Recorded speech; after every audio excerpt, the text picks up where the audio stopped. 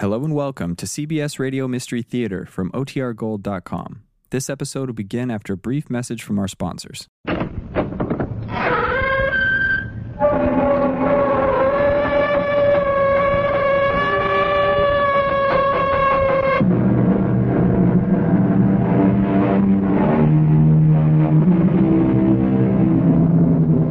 Come in. Welcome. I'm E.G. Marshall. I don't ask that you believe this story, at least not in its every particular. I'm not sure I believe all of it myself, but if you will listen carefully, and if you will surrender certain prejudices you may not even know you have, I believe you will recognize a bit of truth that you have always known and never acknowledged. Emily? Paul? Is that you, Emily? Yes, Paul. When are you coming home? I don't know exactly. You've been gone a long time. What are you doing over there anyway? Why, I'm looking for the blue door.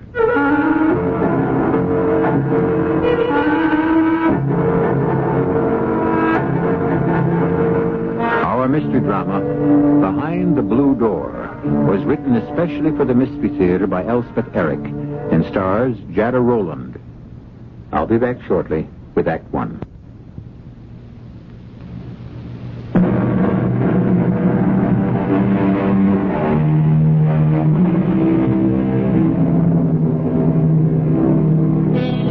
I suppose everyone has felt that he or she was looking for something, that life was one long blind search.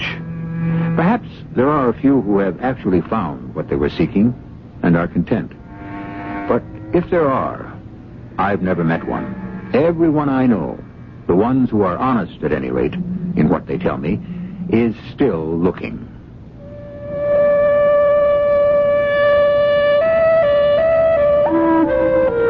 Paul is pretty nearly perfect. He's nice looking. He makes a lot of money, but he works hard for it.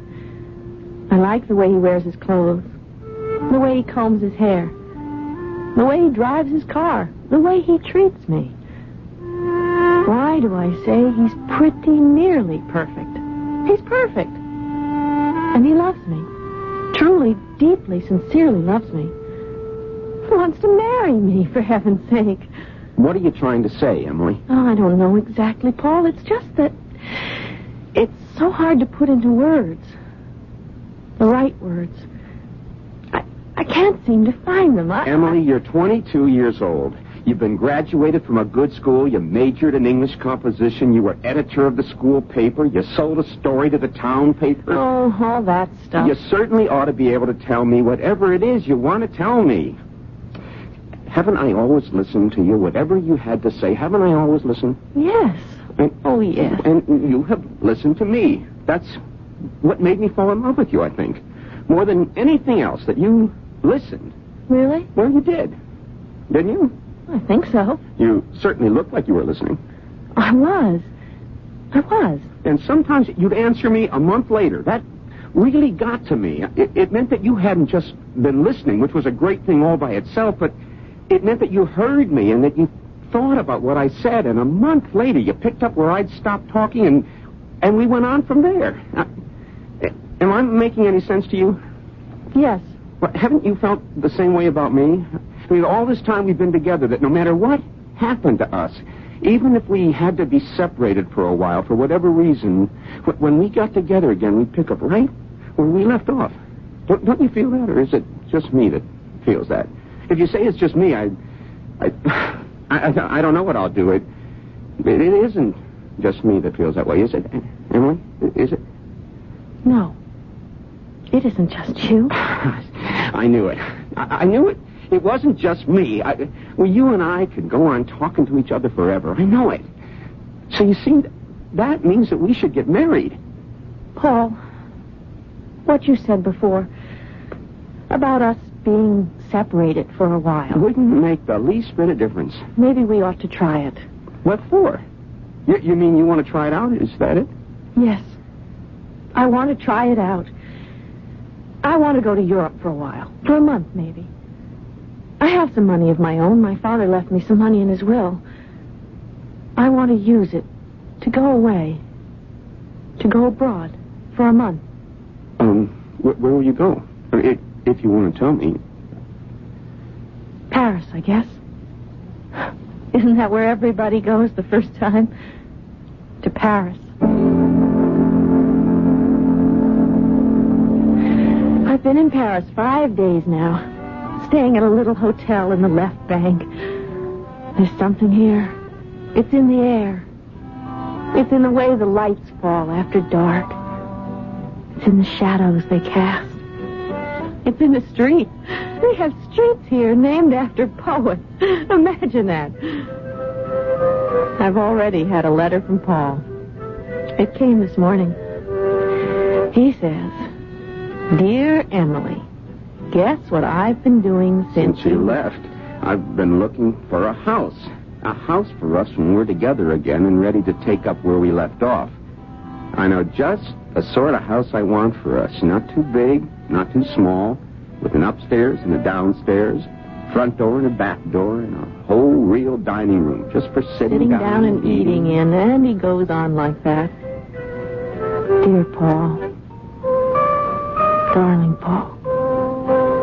Why don't I go home right this very minute and marry him? And find our house and go and live in it to the end of our days? Why don't I?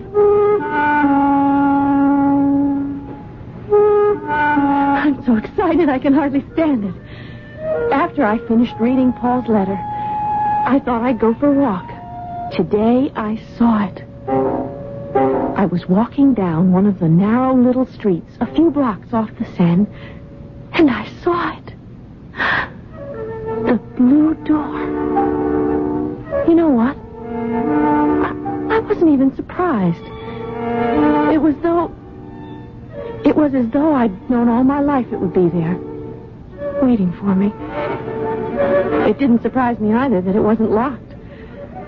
I just turned the big carved handle and went in. And it didn't surprise me that on the other side was a garden, all planted with roses and threaded with narrow little gravel walks. And what surprised me least of all was seeing a man coming towards me down one of those gravel walks. He was holding out his arms to me. Emily. Hello. Oh, hello. I'm so glad I found you. I'm glad, too. You really are glad, aren't you? Well, of course I'm glad. I've been waiting for you. I'm sorry it took me so long. Oh, it doesn't matter now that you're here?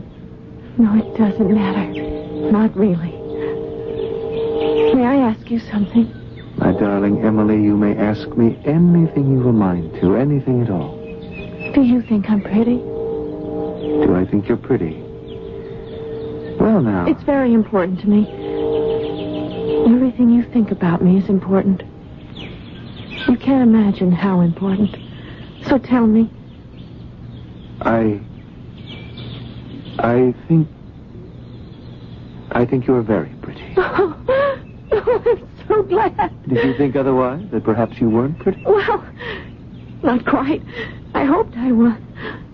But now that I know you think so, now I'm sure. Is it so important to be pretty? I want to be pretty for you. That's all? Just pretty? You make me sound so vain. What about being kind and loving and merry of heart? Slow to anger, quick to forgive. You could never make me angry. Never. I wouldn't love you so much if I thought you were so mean-spirited you could never get angry. Really? You mean that? I really mean that. Oh, my goodness. When you're hurt or humiliated or neglected or treated unkindly, I should most certainly expect you to become angry. And to show it. Well, you'd never hurt me. Or humiliate me, or any of those things. Are you so sure of that? Of course I'm sure. I'm only a man, you know, very ordinary, with ordinary failings. Oh, no, not you. Yes. Me. And every other man. I think that I should leave now and go back to my hotel. You've given me things to think about. I hope so. Well, you have. I'll come back tomorrow, and we'll talk some more. Good.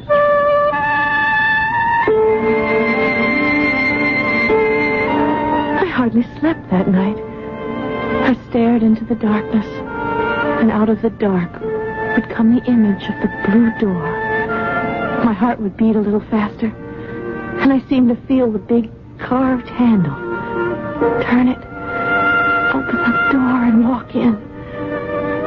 See the garden, and then see him.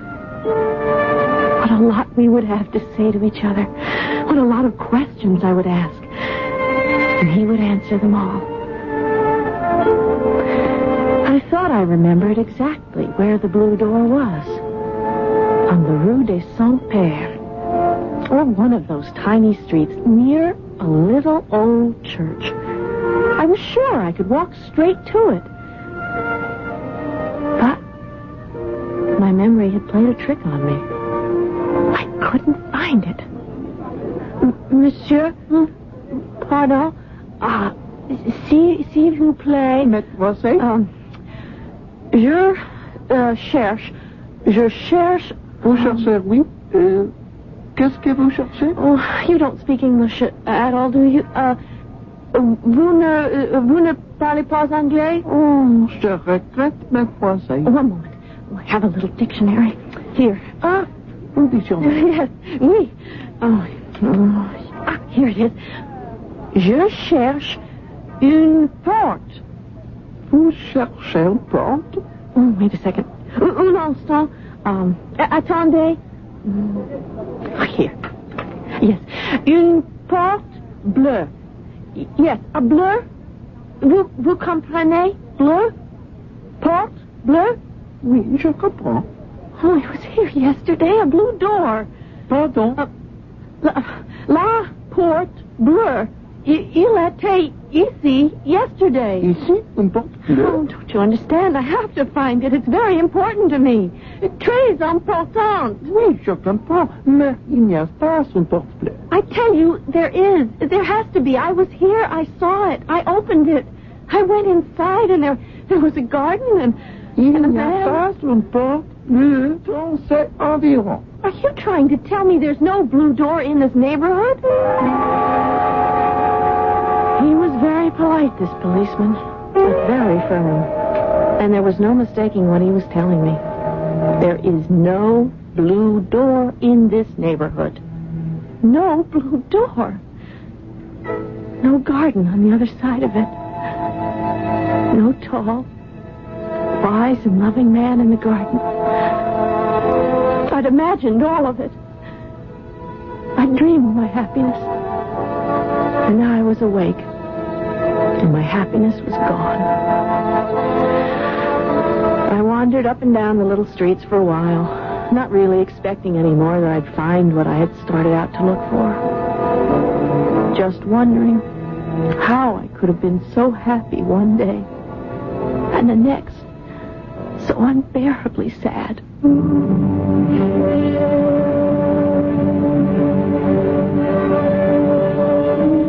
Yes, it can happen that way.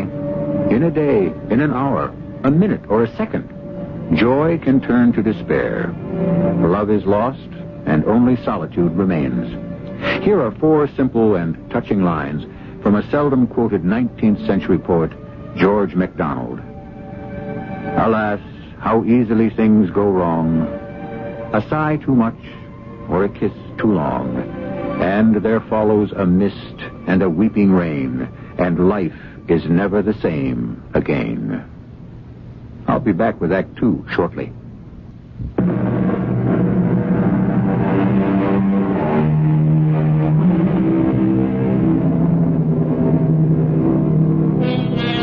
The mystery of the blue door persists. The door, the beautiful garden beyond it, and the wise and loving man in the garden. Is it really there? Is the garden really there? Most important, is the man really in the garden behind the door? Well, I don't know of my own personal knowledge, but of this I am pretty sure. Every woman believes that all three exist somewhere, only waiting for her to find them. It's not for me to tell her she's wrong. I wandered listlessly up and down the Rue des Saint-Père for a couple of days, and all the other little streets in that quarter.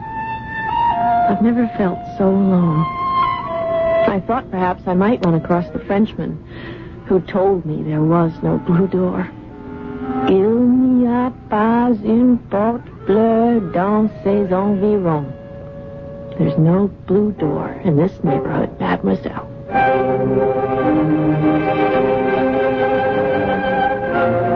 Back at my hotel, I did the one thing I've always done when I was unhappy and alone. I did it without thinking, without asking myself why I was doing it. I just did it. I called Paul. Emily? Is that you, Emily? It's me, Paul. How was Paris? Oh, Paris is all right. All right. That's not the way people talk about Paris. It's lovely. Really lovely. Paris is lovely. You, met anybody? What? You sound lonely, kind of. I am, kind of. Haven't you met anybody at the hotel or someplace? A cute girl like you, I'd have thought you... I met somebody. Oh.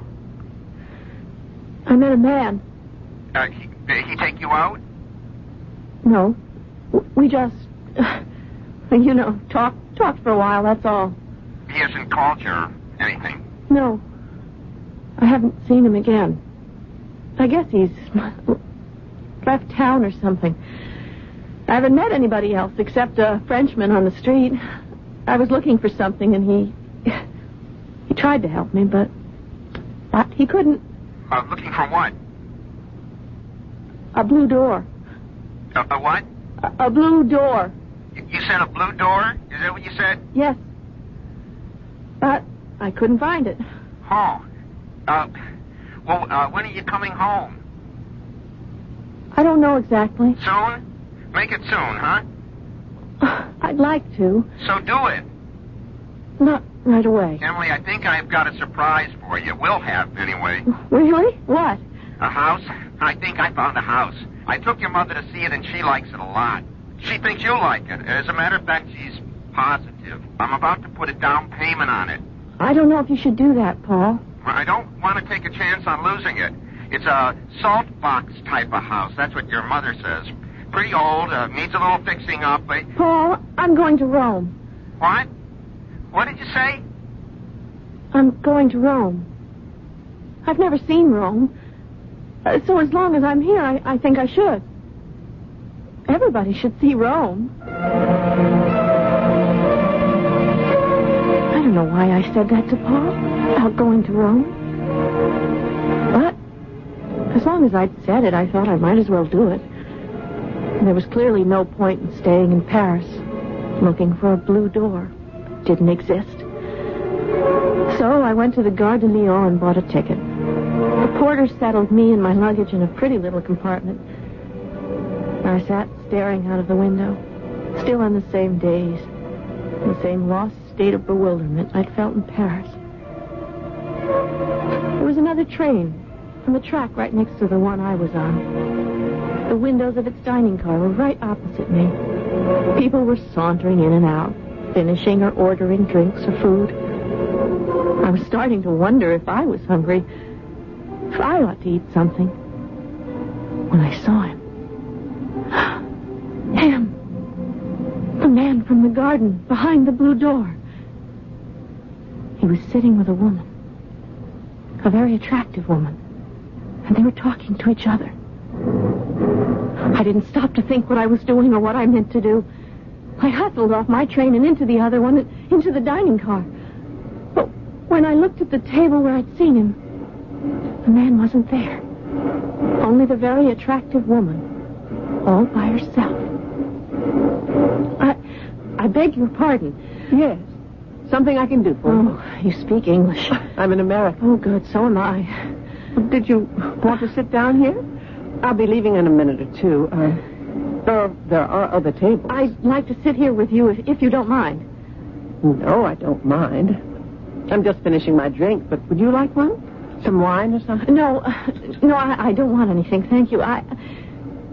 You see, I saw you sitting here before. Oh? Only there was a man sitting with you? Oh, yes. I saw you from over there. Over where? From that train, my compartment.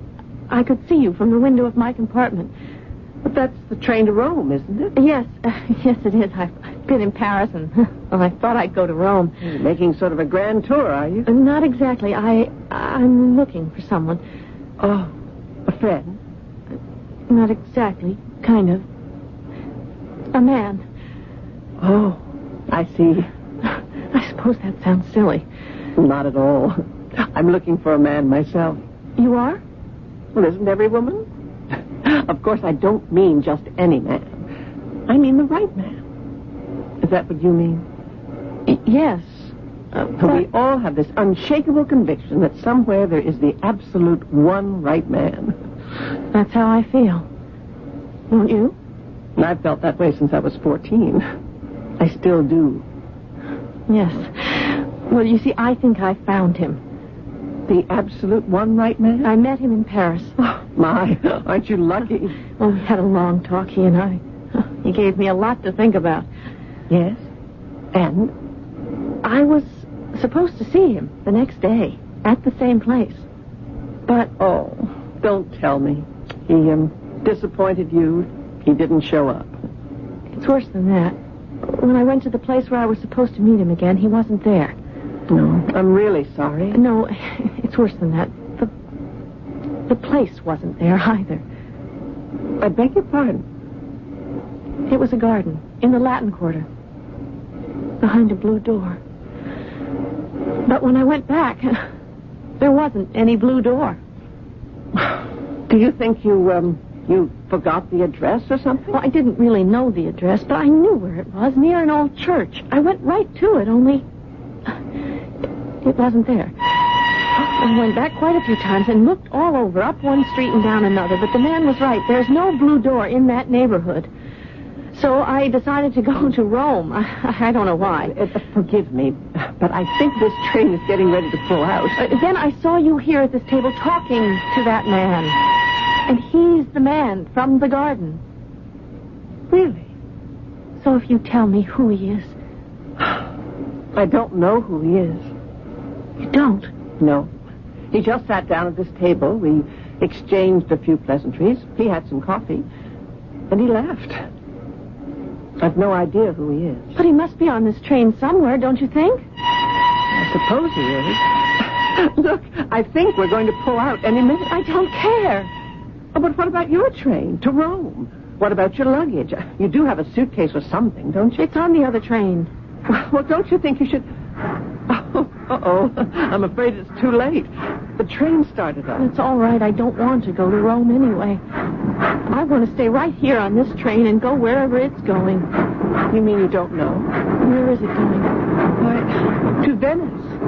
Venice. And that's where I'm going. Venice.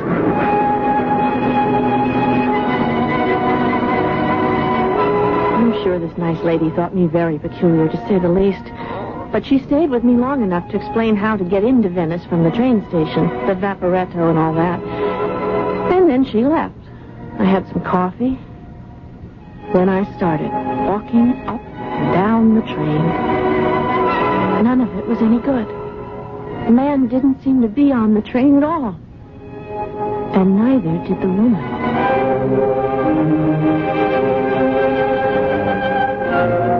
In Venice, I found a pension to stay at, and I started wandering around Venice. Just the way I'd wandered around Paris. In a daze. In a dream. And on the third day, near the fish market, I saw it. The blue door. It had a lovely wrought iron handle, and I turned it, not at all surprised that the door wasn't locked. I walked in, and there it was. The beautiful garden, with lilies and roses and geraniums and little gravel walks. And there he was, I knew you'd be here. You did? I had an awful time finding you. I'm sorry. I went back to the Blue Door in Paris, but it wasn't there. What happened to it? I really don't know. I thought I was going to see you again and talk to you. I was called away. You've no idea how upset I was. Well, where have you been all of this time? Oh, traveling around here and there. I've had a terrible time finding you. It's a miracle that I found you at all. In Paris, I went back to the Blue Door the next day and you weren't there. The Blue Door wasn't even there. I looked all over for it and couldn't find it. It simply wasn't there. I nearly went crazy looking for it. Poor little girl. So I decided to go to Rome. I even bought a ticket. I even got on the train at the Gare de Lyon. I don't know what I thought I'd do in Rome, but I couldn't think of anything else to do. I didn't want to go home. Not yet, anyway. You'll have to go sometime. I know that, but not yet. Not yet. Anyway, while I was sitting in my compartment on the train that was going to take me to Rome, I looked out the window, and on the next track there was a different train. And I saw you in the dining car. So I got off my train. I rushed over to the other one and into the dining car, but you'd gone. Yes. So? You'd been sitting at a table for two. With a woman. So? A woman you didn't even know. She told me she didn't even know your name. But I stayed on the train anyway when it pulled out. I came to Venice. I don't have any clothes but the ones I've got on. I've wandered all over Venice till my feet are sore and I'm so tired. And then, just now, I found the Blue Door. And you. And so, what now? Well, doesn't it mean anything to you? What should it mean to me? That I love you. Oh. Is that all you're going to say? Just, oh.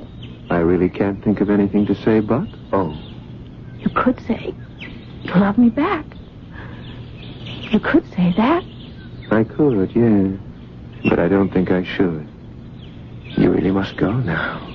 Oh, won't you even kiss me goodbye? Of course. Once on this cheek. Like that. And once on the other cheek. Like that. Now, run along. I stumbled out of the garden and onto the street. I could hardly see where I was going because my tears were blinding me. By the end of the street, I'd stopped crying. And I turned around and went back. He owed me something, this man. Something besides 2 brief kisses, one on each cheek. But when I got back to where I'd left him, the Blue Door wasn't there. I might have known it wouldn't be.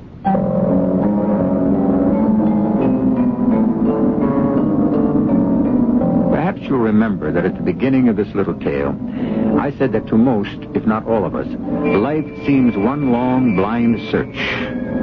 What we are listening to here is the long blind search of a young girl named Emily. Just as she thinks the search has come to an end, that the eager, arduous pursuit is over, things change, shapes alter. Even people are not as they were. And, as we shall see in Act 3, the search goes on.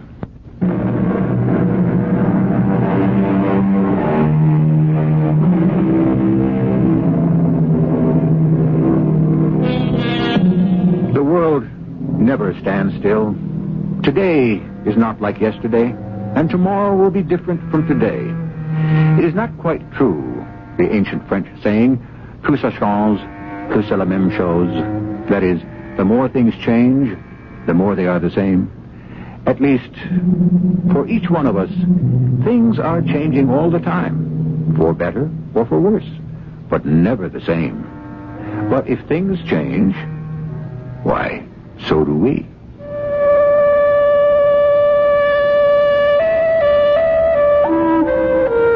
I couldn't quite bring myself to go home. Twice now, in Paris and in Venice, I'd found what I was looking for. And both times, I'd lost it. I began to feel like a character in a book or a play or a movie. Not me, myself, but some made-up character going through certain motions, making certain sounds. Strange motions, strange sounds. To tell you the truth, I felt not altogether sane. Still, I couldn't go home. Not yet. So, I went to London.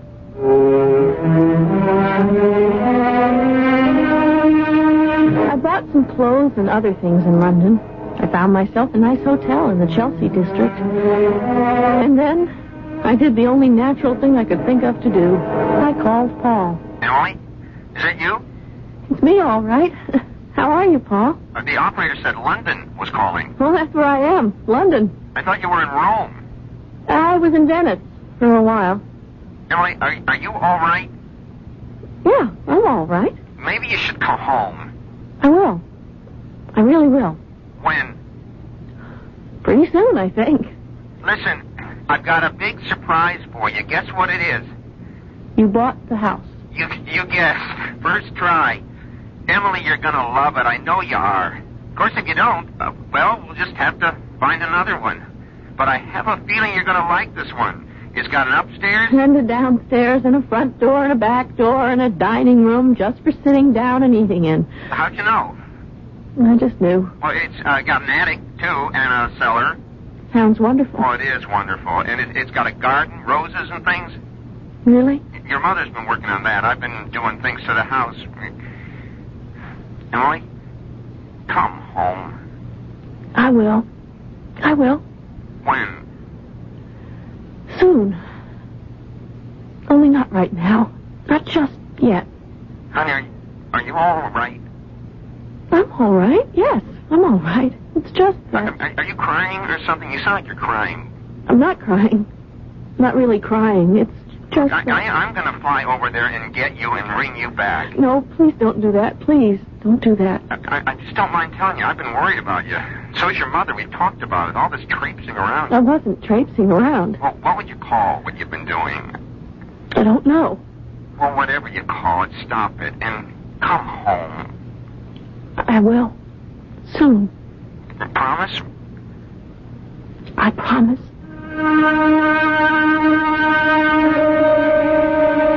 After I hung up the phone, I found I actually was crying. Not big heaving sobs. Just those quiet little tears that go crawling down your cheeks and into the corners of your mouth. Well, I couldn't have that. So, I washed my face and put on one of my new dresses and went downstairs into the nice, cozy lobby. And there she was, the woman from the train to Venice. How are you? I'm fine, thank you. We met on the train, remember? The train to Venice. In the dining car. Yes, I remember you very well. Look, I'm having tea and some of those marvelous little cucumber sandwiches. Why don't you join me? Well, just for a minute. I'll ask for another cup. Have you been here long? A few days. Having any fun? Mostly I've been shopping. I didn't have any clothes when I got here, so... Oh, that's right, I remember. You left your luggage on the train to Rome. Did you ever find it? I didn't even try to. When I got off the train, I looked for you. Really? Actually, I looked for you on the train, too. And later, on the Vaporetto. But I couldn't find you anyplace. I was, you might say, occupied. Staying to myself, more or less. I looked for that man, too. The man who was sitting at your table in the dining car. Oh? You were looking for him? I wanted to talk to him. You might say he was occupied, too. Keeping to himself. Actually, he and I were occupied with each other. Really? You told me you didn't even know him. That's true. I didn't know him. Didn't even know his name. But remember that little talk you and I had about looking for the absolute right man? How that's what every woman is looking for? Yes, I remember. Was this man... Did it turn out that he really is absolutely the right one for you? Well, I'm not counting any chickens, you understand, but... I understand. I think probably he is. I hope so. I hope I'm the absolutely right woman for him. I'm sure you are. Now I've got to go.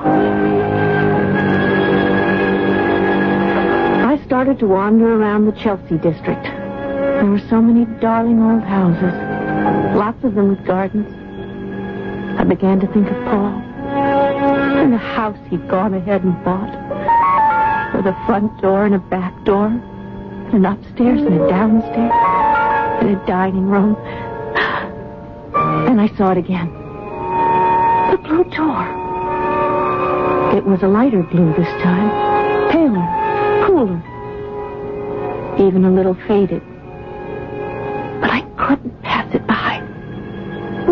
I went up to it, took hold of the big brass knob, turned it, and then let it go. For the first time, I didn't want to open the blue door and go inside. I turned around and took a taxi cab to the airplane office and bought a ticket for home.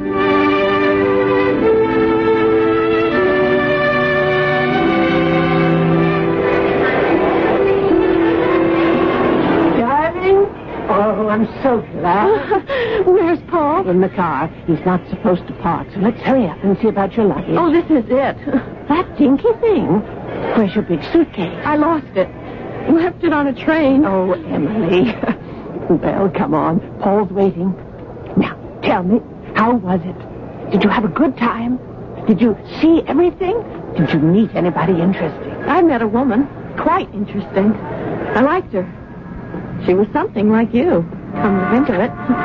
There's Paul. Got himself a brand new car. Paul? As well as a brand new house. Here we are, Paul. I can't wait for you to see the house. You'll love it. Hi, love. Hi, Paul. Where's your luggage? She's lost it. Now, who wants to sit in the middle? Me. I do. So, hop in. Let's get cracking before I get a ticket. All set. Glad to be back. Yep. Paul, let's drive straight to the new house, okay? Okay with you, Emily? Okay with me. Oh, Emily, you're going to adore it. It's almost 200 years old, but it's in very good condition. Just a few little things that needed to be done to it, and Paul took care of those. With a little outside help. Oh, now, you did most of it yourself. You know you did. Paul's so handy with tools and things, just like your father. Of course, you don't remember your father, but I've told you. I remember him. I remember him very well. No, darling, you couldn't remember him at all.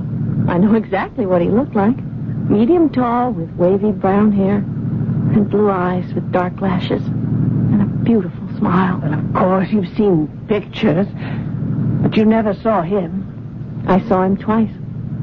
Darling, you couldn't have. Paul, did Emily ever tell you about her father? Not much.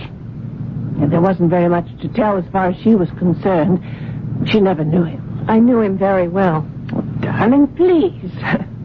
You see, Paul, when they took me to the hospital to bring this sweet child into the world, my husband was already ill. Temperature of 104. Pneumonia. Some strange variety that didn't respond to antibiotics. No response at all. So, after I had Emily, they brought me home. She was a week old. And I walked up the path to our house with her in my arms, and I heard this tapping on an upstairs window. I looked up, and there he was. Your husband? Yes. He'd got out of bed and somehow struggled to the window to catch his first glimpse of his daughter. Heaven knows how he did it, but he did it. He waved, a tired little wave, and blew a kiss. And then the nurse came to the window and led him back to bed. he died the next day. Well, at least he saw her. He waved to her. That's something. I mean, not much, not enough, but something. But she could never have seen him. She was only a week old. I saw him twice. No, I don't think you could have seen him the next day, darling. He was quite delirious. His temperature had shot way up. They'd never have let you in the room with him. All the same. Anyway, you were 1 week old. Your eyes didn't even focus. Where did you meet him, originally? Oh, in Venice. On a train. Oh, yes. We actually met on the train from Paris to Venice. In the dining car. Yes. Yes. Actually, it was in the dining car. He sat down at your table. That's right, he did. Have I told you all this? He didn't make any impression on you at first. But later. In Venice? No, before that. You looked him up on the train. And you and he spent a lot of time together. Then came Venice. You were absolutely right. Heavens, your memory is better than mine. Imagine you're remembering all that. It was in Venice that you started to fall in love. But it wasn't till you got to London that you were sure. Hey, we're coming to the house. Oh, yes. See, Emily, the little salt box? See the garden? Roses and geraniums.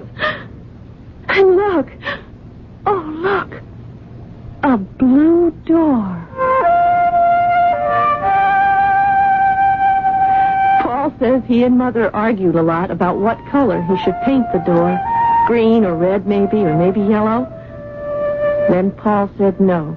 Blue to match my eyes. Well, it doesn't match my eyes exactly, but it's a lovely color. The same clear blue as the eyes of my father.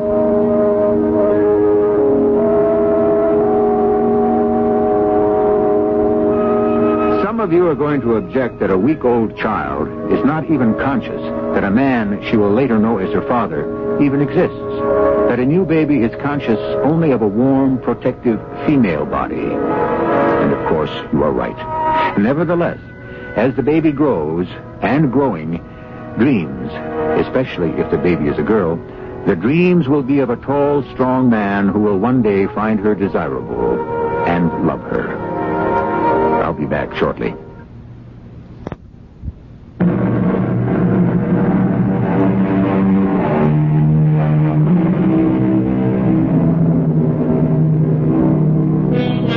Others of you may object that our story only dramatizes Maurice Maeterlinck's story of the Bluebird of Happiness and the search for it, which ended back home, where it had been all the time. That we have simply changed the Bluebird to a blue door.